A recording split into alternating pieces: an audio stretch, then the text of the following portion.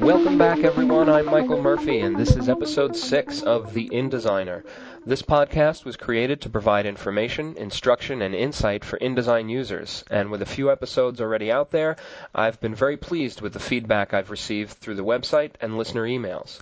I'm in New York, and I've heard from designers from as far away as Denmark and Australia, which I think is pretty cool. It's great to know that people out there are getting something out of these podcasts. It motivates me to keep writing and recording episodes to help more designers to get the most out of InDesign. After a short holiday break, I'm back with this new episode just as we begin a new year.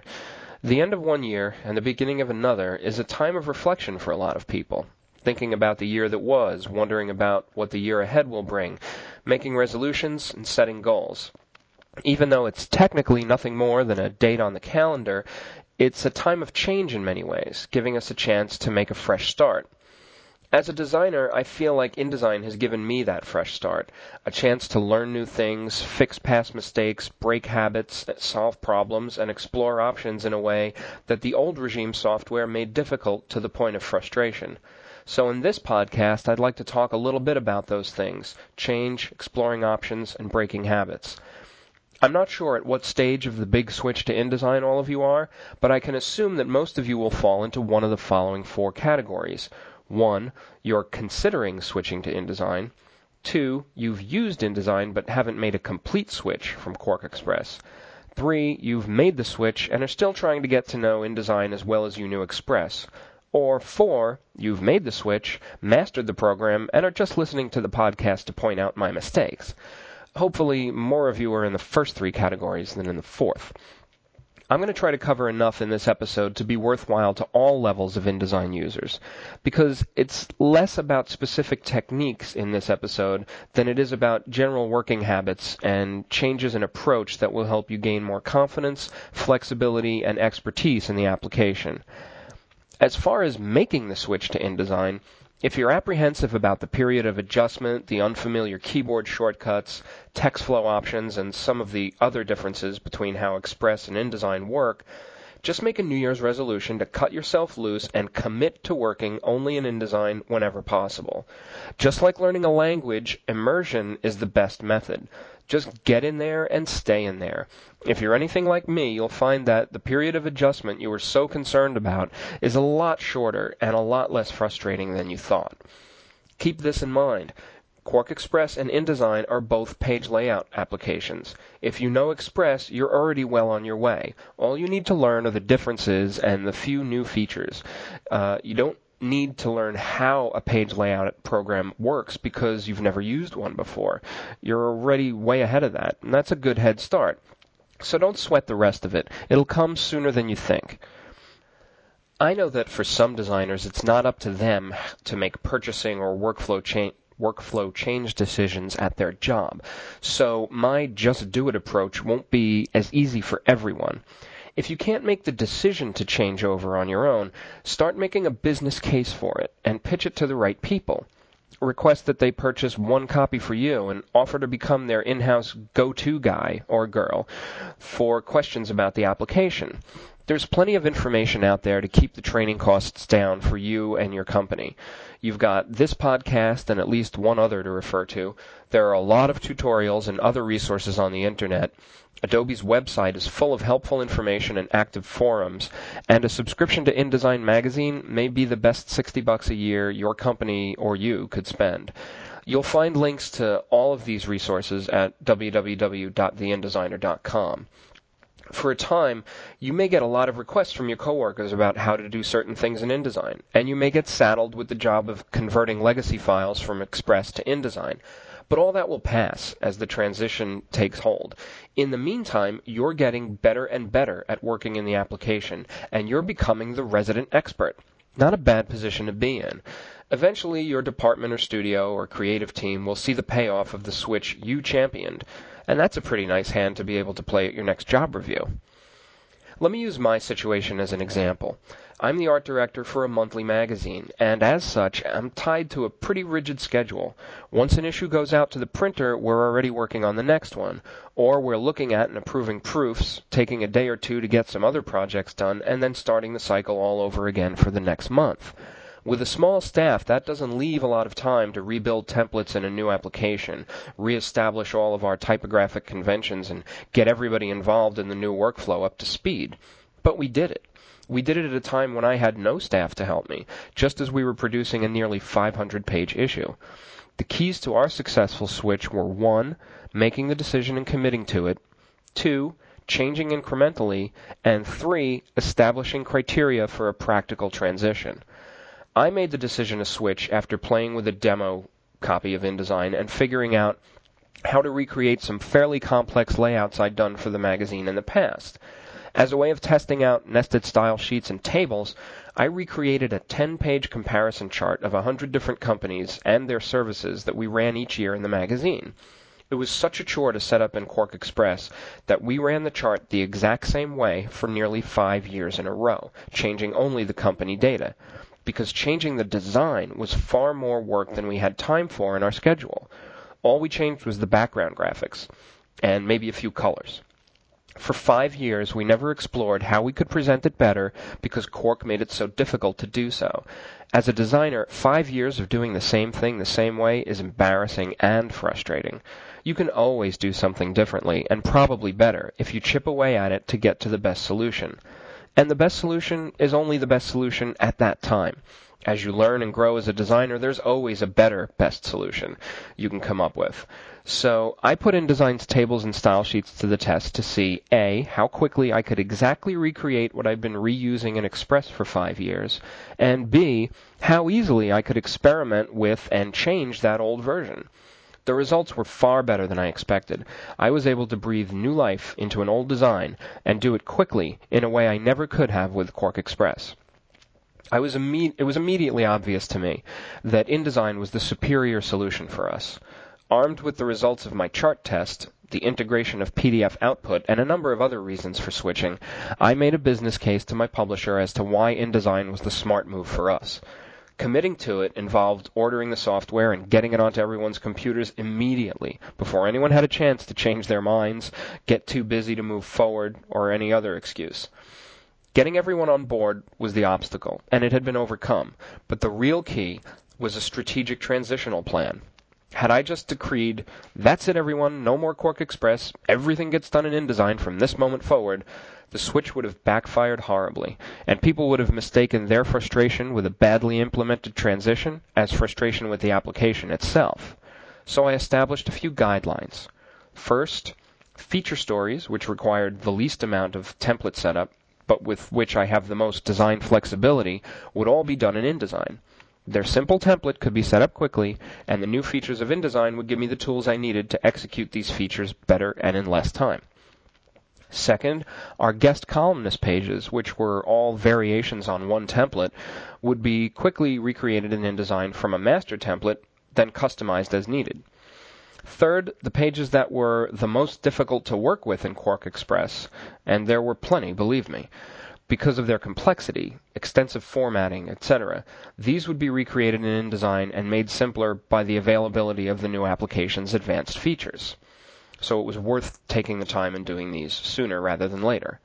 And fourth, pages that were just faster and easier to keep doing in Express for the time being stayed in Express until Phase 2 of the switch, when we had more time, allowed us to rebuild templates for them in InDesign. I had to keep in mind the working habits of our editors, who work directly in the page layouts, and the time required to recreate pages versus the time in our schedule. Balancing all of that while making calculated moves forward into InDesign was the key to success for us. Since our magazine is delivered to the printer as press-ready PDFs, it didn't matter to them that it took us several issues to complete the switch. Express pages existed side by side in the magazine with InDesign pages, and nobody could tell the difference, except me, because I knew that the PDFs I made with InDesign were generated right from within the application, and the ones made from Quark Express had to be passed through a third-party plugin and separate application to produce the same result.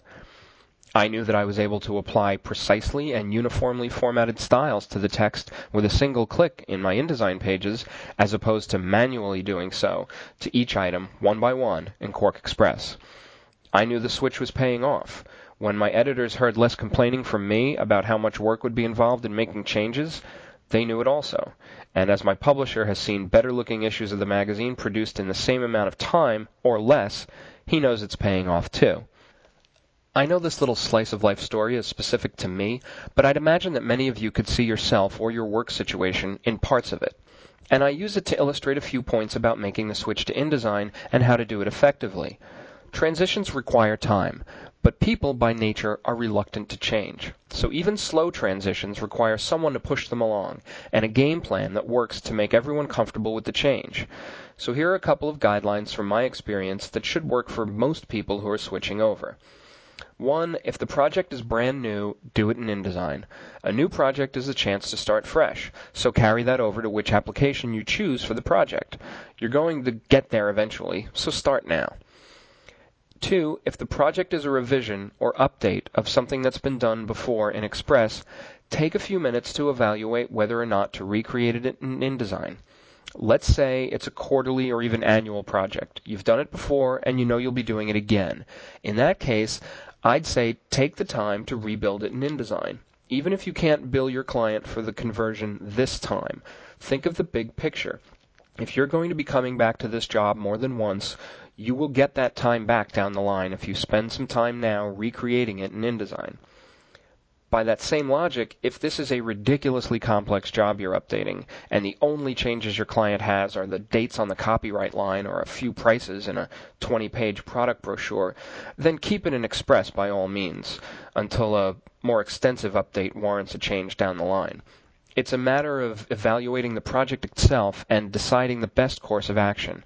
My rule of thumb is, if you're going to have to deal with it more than once, take the time to do it in InDesign. You'll be grateful you did later on. And while I'm on the subject of dealing with legacy jobs you've done in Express and recreating them in InDesign, here are some tips from my experience about how to do it. First, beware of opening Quark Express files with InDesign. When I first started using InDesign, it was great that it could open Express files to be saved as InDesign files, except that it only opened Express files from version 4, and I was in version 5. Now, that was no big deal. I did a save as in Express and saved it down to version 4.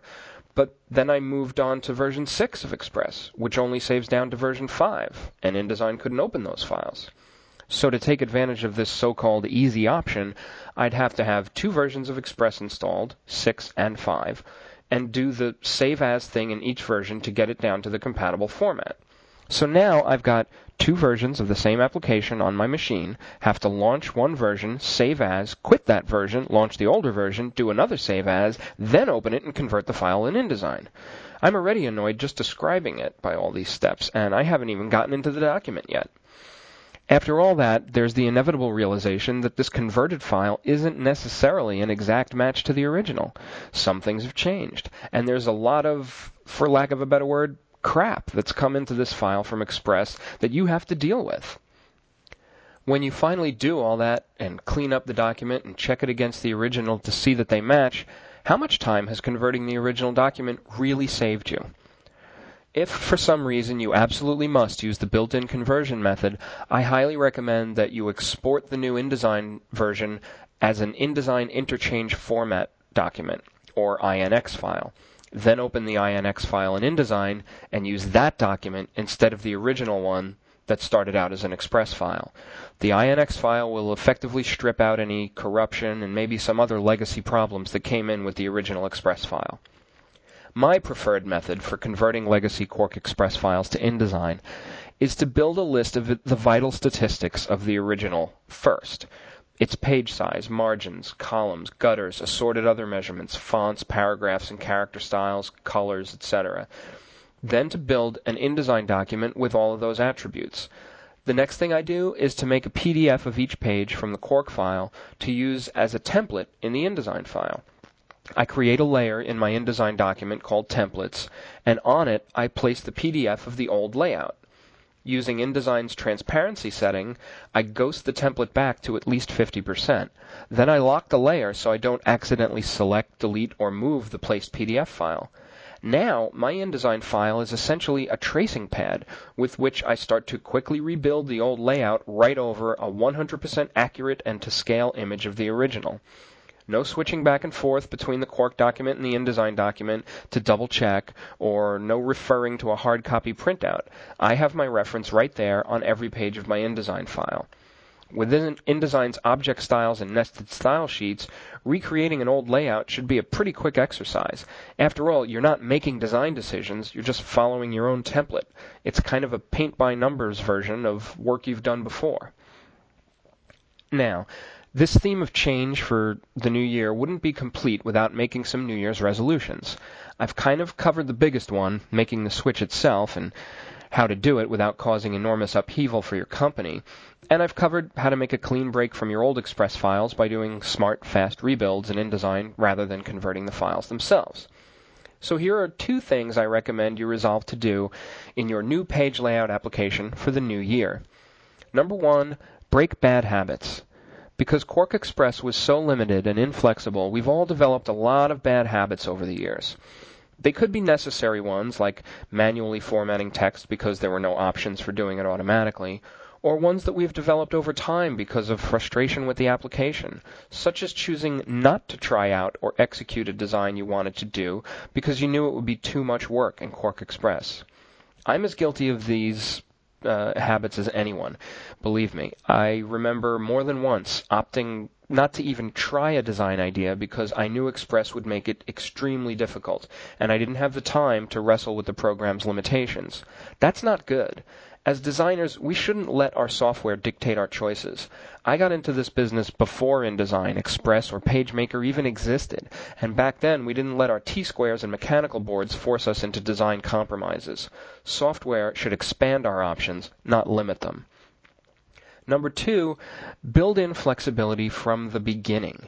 This is something that InDesign can't do for you, but if you do it, InDesign will make you grateful you did down the line. As designers, I know we always want to try something new and different, and we bristle at the idea of templates or, rigid formatting. But we also know that, in any given project, there is a need for consistency. Using a finite number of typefaces, at specific sizes, for example, establishes a hierarchy of information that the reader depends on to easily navigate through the content of our pages. Even the most out-there designs have some amount of this consistency within them. So why paint yourself into a corner by manually formatting all of your text or copying and pasting attributes from one text frame to another, when you can build paragraph styles, character styles, and nested styles in InDesign? And when your creative director or your client says to change the body copy from Garamond to Baskerville in the whole project, wouldn't you rather make one change in one style sheet than to go in and apply it manually to every piece of body copy in a 24-page brochure? Let's talk a little bit more about this flexibility. It exists in style sheets, sure, but style sheets have been around since Quark Express, and I'm guilty of not taking advantage of them in that application. But the ability to combine character styles and paragraph styles based on specific criteria and the structure of your content by using nested styles has made this functionality thousands of times more powerful. It's everything that it should have been, and finally is. Add to that the ability to base one style on another, and you have unparalleled flexibility to either make the changes other people give to you or to make the adjustments you decide improve the design. For instance, if you have a style called body copy, then create a style called bold body copy and use the based on option in the paragraph styles dialog to define it based on the original body copy style. You can change the font size, leading, color, etc. of the body copy style and have all of those attributes trickle down to the bold body copy style as well. Instantly. You don't have to do anything. Here's a better example from that 10-page comparison chart I mentioned earlier. In it, many cells in the table contain just a dot indicating that a company provided the service that the column of the chart represented. But the services were also grouped within categories, and those categories were differentiated by color. So the dots for one category would be red, and the dots for another category would be blue, or green, or orange, and so on. I created one style called black dots. It was Zaf Dingbats at a certain point size, and I created all of my other dot styles, red, blue, green, orange, based on using the Based On option and basing them on the black dot style, changing only the color attribute for each. When I had my whole layout done and wanted to see what the dots would look like bigger or smaller in the chart, I just changed the size of the black dot style, and all of the dots based on it, red, green, blue, orange, all of them, also changed size, just with one change to one style. And if I didn't like it, changing it back was just as easy. The Based On options exist in a couple of other very useful places in InDesign. Master pages can be based on other master pages, and object styles can be based on other object styles. If you establish styles early on in your design process, even before they're exactly the way you want, you can quickly experiment with changes in color, type, master page elements, etc. by making fast, simple changes in a style definition that will instantly propagate through your whole file. I find that although it sounds like you're piling on rigid formatting up front, you're actually creating flexibility later on. And this flexibility encourages exploration. As designers, we're always thinking, what if I change this, or move this, or made this bigger, and so on. Thanks to the undo command, we could always go back if we didn't like it. But in Quark Express, there were no multiple undos, so we could only try one thing at a time.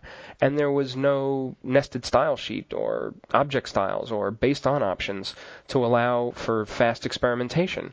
So with either a boss over our shoulder or a deadline looming, we chose not to experiment, to accept what we could do realistically and move on. Speaking for myself, I always found that disappointing. I understood the reasons why it had to be done, but I always knew there should be a better way. And those bad habits get worse. I know that there were things I could have done in Express that I didn't, and would have helped me out a bit, but they only helped out so much, and implementing them didn't seem worth the effort for the limited benefit. But InDesign's payoff is so much greater that I'm doing all of the things I never did before: clean, consistent templates, customized, flexible style sheets, and all-purpose master pages. It was a resolution I made to myself when switching, that if I was going to do it, I was going to do it right. Changing applications meant changing ways of thinking, breaking bad habits, pushing the limits of the program to accomplish my goals, and give me the time and flexibility I needed to explore better design solutions, experiment with subtle differences, or add some little detail that I wouldn't have had time to do before. And unlike exercising more or spending more time with family, those are resolutions I've actually been able to keep. And I encourage all of you to think about the big picture when making the switch to InDesign. What do you wish you could have done in Express but couldn't? How can you make sure you get to do it now? Isn't it better to take 2 extra hours now to build in the flexibility that will save you many more hours, if not days, down the line? It's a new year. It's a new era in design software. It's your chance to make a fresh start. Take advantage of it. Do it right the first time. You'll thank yourself all year and beyond. That's all for this week. I wish everyone a happy, productive, successful, and inspirational new year. I'll be back next week with a new episode. In the meantime, please keep your comments and emails coming from wherever you are around the world, either on the website at www.theInDesigner.com or directly to me at info@theInDesigner.com. I'm Michael Murphy for the InDesigner Podcast. Thanks for listening.